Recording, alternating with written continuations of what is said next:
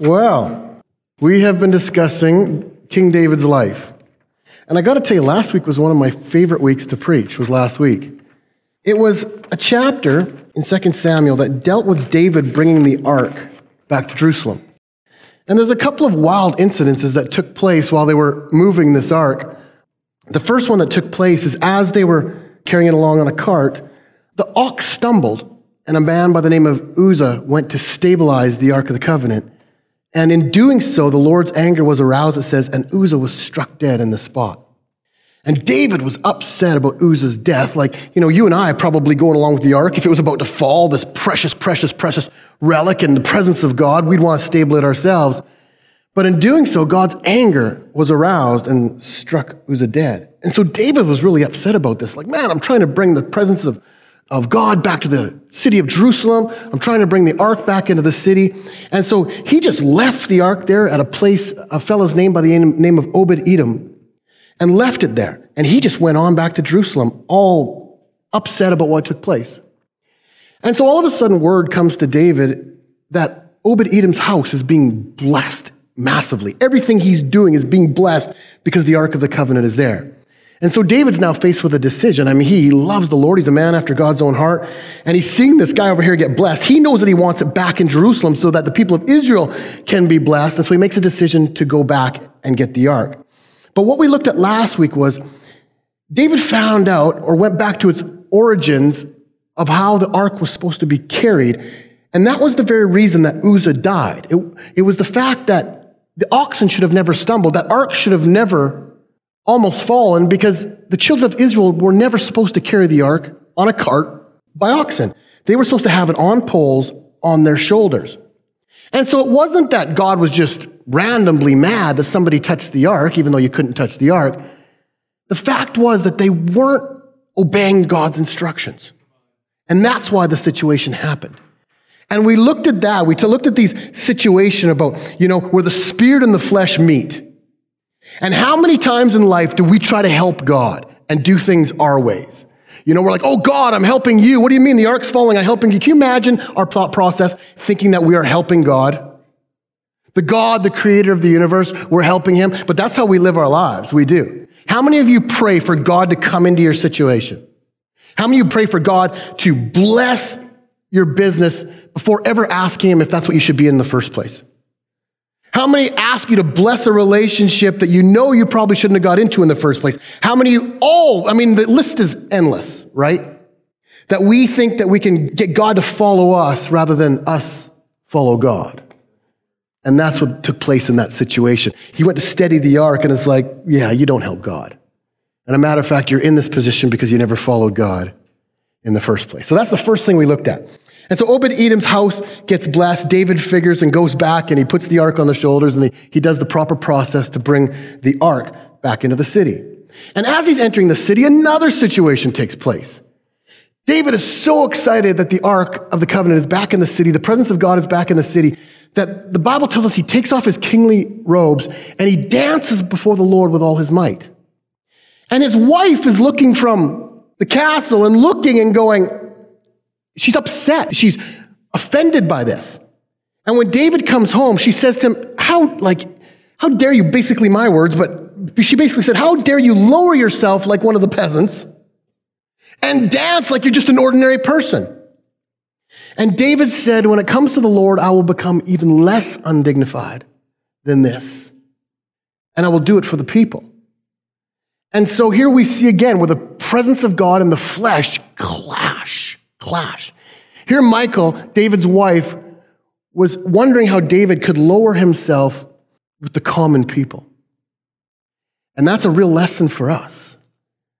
Do we ever look down on somebody else? Because I'm telling you, when we do, that's not through the eyes of God. That's through the eyes of the flesh. That's through the eyes of an enemy, through the eyes of the devil. When we look down and think somebody's beneath us or that we're better than somebody else, that's not God. It's not. And a matter of fact, the Bible tells us that we are blessed for one reason, to be a blessing. We are blessed to be a blessing. And it goes back to that first part about trying to help God. God bless me and being all selfish about our prayers when we would get in line with God and try to be blessed so we could be a blessing to everybody around us, things might be different, right? The Bible says he'll give seed to the sower. Seed to the sower. Well, I never have any money to give to charity and different things. I never have any money to give to people. Well, the Bible says he'll give seed to the sower, right? If you're a sower, if you're already generous, God will put it into your hands to release it. The Bible says a generous soul is what? Made rich. A generous soul is made rich. And so we got to do things his way. And we got to do it for the people around us. Our judgment day is not going to be how great we are on this earth. It's not going to be how much money you made. It's not going to be how great in a sport you were. When we go on judgment day, it's going to be, what did we build on the foundation of Christ? And what is the foundation of Christ? What is the number one law that we're to walk in this life? To walk in love towards God and towards people. That's how we're judged. That's how we're judged. And God won't line up with anything other than that. He won't. He won't back you on anything other than that. That's his will. That's his purpose. And so we saw two collisions of the Spirit of God versus the flesh. And so David ends up in Jerusalem. He ends up king over all Israel. The presence of God is now back in Jerusalem. The Ark of the Covenant is back in Jerusalem. And David now wants to build, I'm just going to give you a little story to where we're going here. David now wants to build a temple for the Lord. But God doesn't want David to build the temple. Matter of fact, he went to him, he says, the whole time I've been with you, did I ever live in a building that was made by men's hands? I never did. Now we know, and we're going to look at the next generation when Solomon builds the temple, but David was not to build the temple. God had already shown himself to David. And so David wants to build a temple. God says, no, not you, but I'll let your son build it. But for you, your enemies are going to come against you. You will conquer them, and I will give you rest.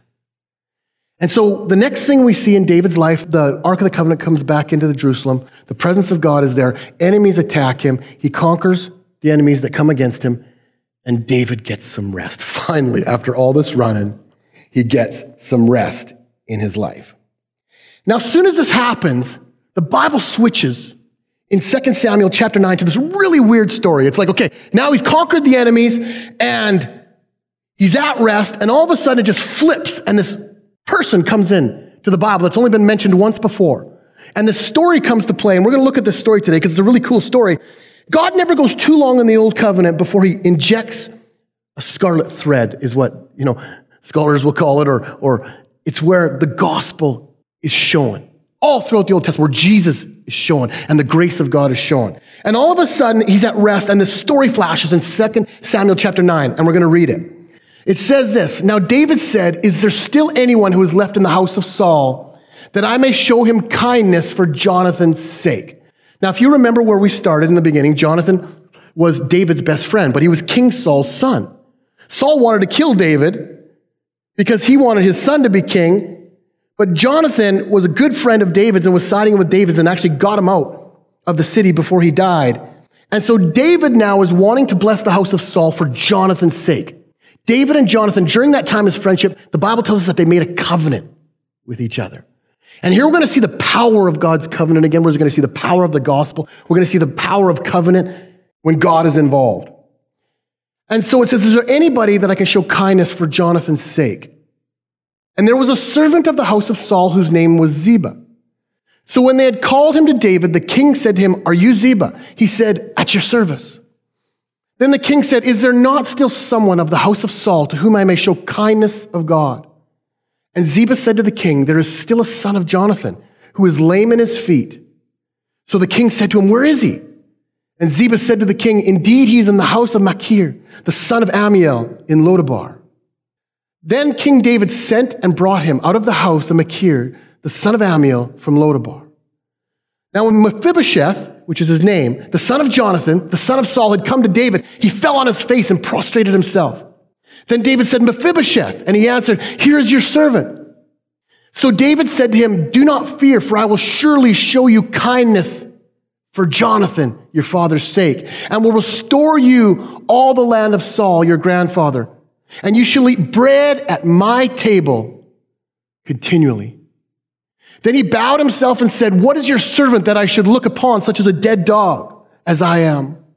And the king called Ziba, Saul's servant, and said to him, I have given to your master's son all that belonged to Saul and to all his house. You therefore and your sons and your servants shall work the land for him, and you shall bring in the harvest, that your master's sons may have food to eat. But Mephibosheth, your master's son, shall eat bread at my table always. So here David is at rest, and all of a sudden this really wild story comes in that you really don't hear much about again after this, but it's just one of those moments where God is showing covenant, and he's showing scarlet thread, and he's showing grace, and he's showing how he really works. That Jesus is always in the old covenant. And so David is back in the kingdom, resting, and he remembers Jonathan, and he wants to bless the house of Saul through Jonathan. And so he asks for this guy, is there anybody, asks the servant, is there anybody that I can bless, that I can take care of? And Ziba says, yes, there's this man by the name of Mephibosheth. He'd actually fallen when he was young, and he broke his legs, and he is lame. He's lame. And David says, send for him. And right now, God is painting a picture in the middle of David's kingdom of the future of how we're going to operate. And we are the Mephibosheths of the world. We're the ones that are lame. We're the ones that don't belong in the kingdom. We're the ones that hung out with people we shouldn't have hung out with, did things against God we should have never done, and all of a sudden, we're ushered into the presence of the king. Ushered into the presence of the king. And Mephibosheth, who is a symbol of us, walks in and he falls at the face of the king. And the king starts to talk to him. He says, why are you blessing me? Why are you blessing such a dirty dog as I am? I don't deserve anything. And David doesn't even respond to his comment. He just says to the servant, this is what belongs to you. This is what belongs to you through Mephibosheth because of Jonathan. You can work the land. You can be prosperous. And Mephibosheth, he's going to sit at my table just as one of my sons. He's going to sit at the table. And it is a story for us that we get called as lame. We get called as beat up. And God ushers us into the presence of himself for whose sake? For Jesus' sake. And when we get there, our natural reaction should be, why on earth? I don't deserve this. But you know, God doesn't say you're right. Even though we are right by saying that, he doesn't even listen to you because we're not getting the point. It's like when we pray, oh God, I don't deserve to pray, but we think we're being humble, but God's not even listening to that. It's false humility. You know why? Because you're not there because of you. Mephibosheth wasn't there because of himself. He was lame. He was there because of Jonathan.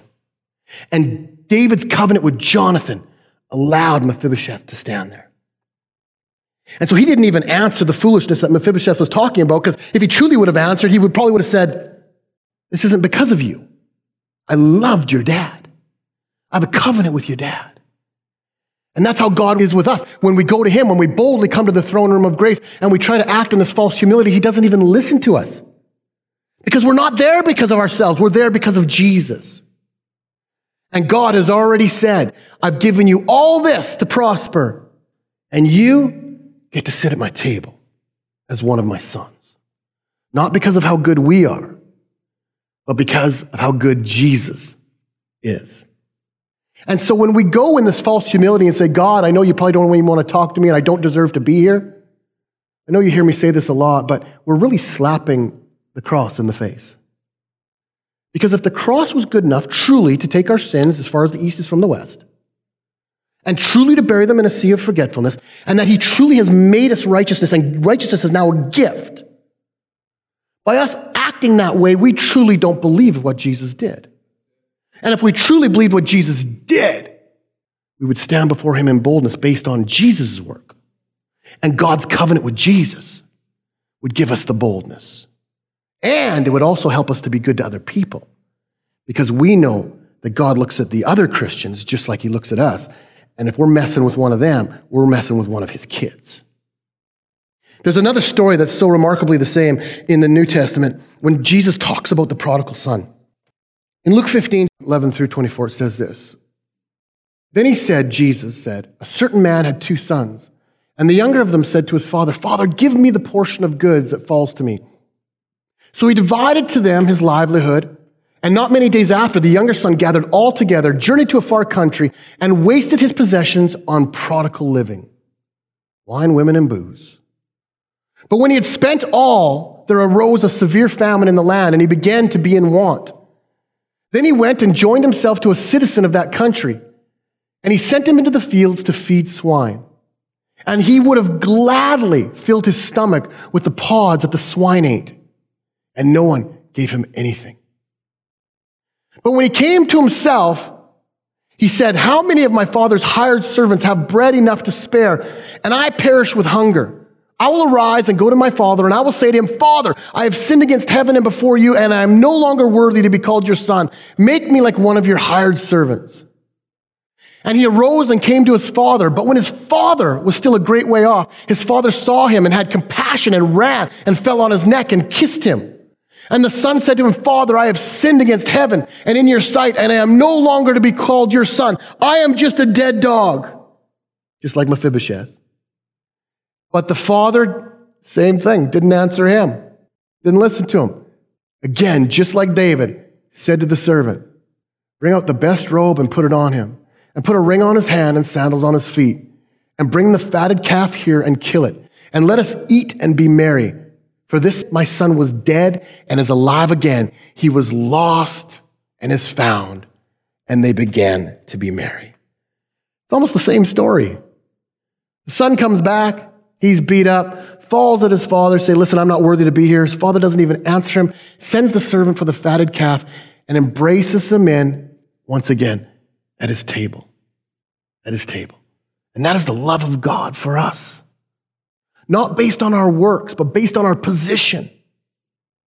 Now, the story goes on, and you've heard me talk about this before, but I could never read the prodigal son without reading the prodigal son's brother. Because a lot of us fall into that category. A lot of us, it's probably about a half and half. Some of us feel that we're not worthy to talk to God, and then the other half feel that somebody else isn't worthy to talk to God. And so the older brother's the snot. And he says this, now the older son was in the field, and he came and drew near the house. He heard music and dancing, so he called one of the servants and asked what these things meant. And he said to him, your brother has come, and because he has received him safe and sound, your father has killed the fatted calf. And the brother celebrated. No, he didn't. He was angry and would not go in. There his father came out and pleaded with him. So he answered and said to his father, lo, these many years I have been serving you, and I never transgressed your commandment at any time. And yet you never gave me a young goat that I might make merry with my friends. Wah, wah, wah. Why not me, God? But as soon as the son of yours came, who had devoured your livelihood with the harlots, you killed the fatted calf for him. And he said to him, son, you are always with me, and all that I have is yours. It was right that we should make merry and be glad, for your brother was dead and is alive again. He was lost and is found. This is such an amazing story. I don't think we can get enough of. The prodigal comes back. He doesn't feel he's worthy, and the father says, I embrace you again. The other son says he doesn't deserve anything. And I think maybe there's a bit of both sons in all of us.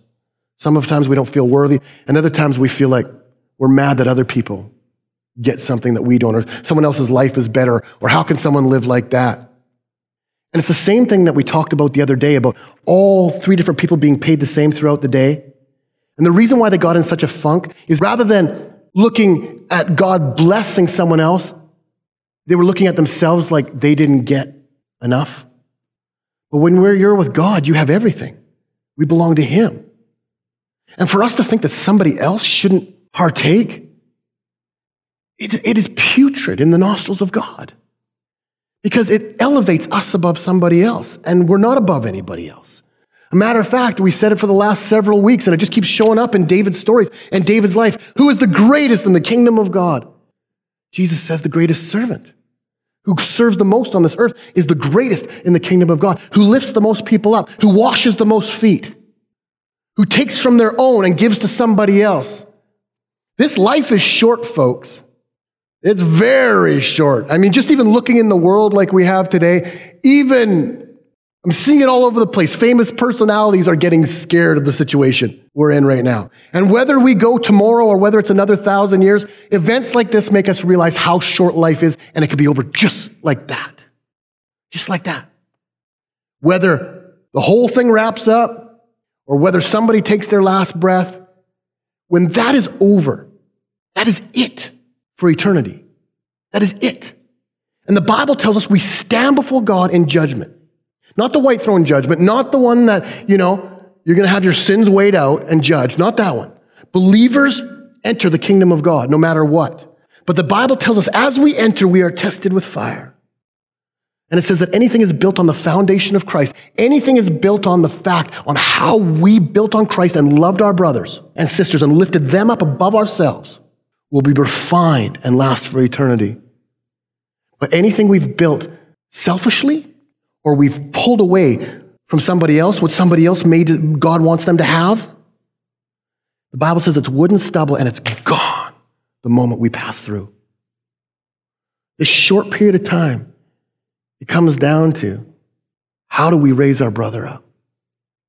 I listened to this, I'm going to end with that, but I listened to this prophet several years ago, and I'm not much into following this kind of stuff, but it was kind of a cool situation. He had a dream, and he all of a sudden he was standing before Judgment Day. And there was this big fire, and there was a conveyor belt. And all these people, Christians, were standing on the conveyor belt.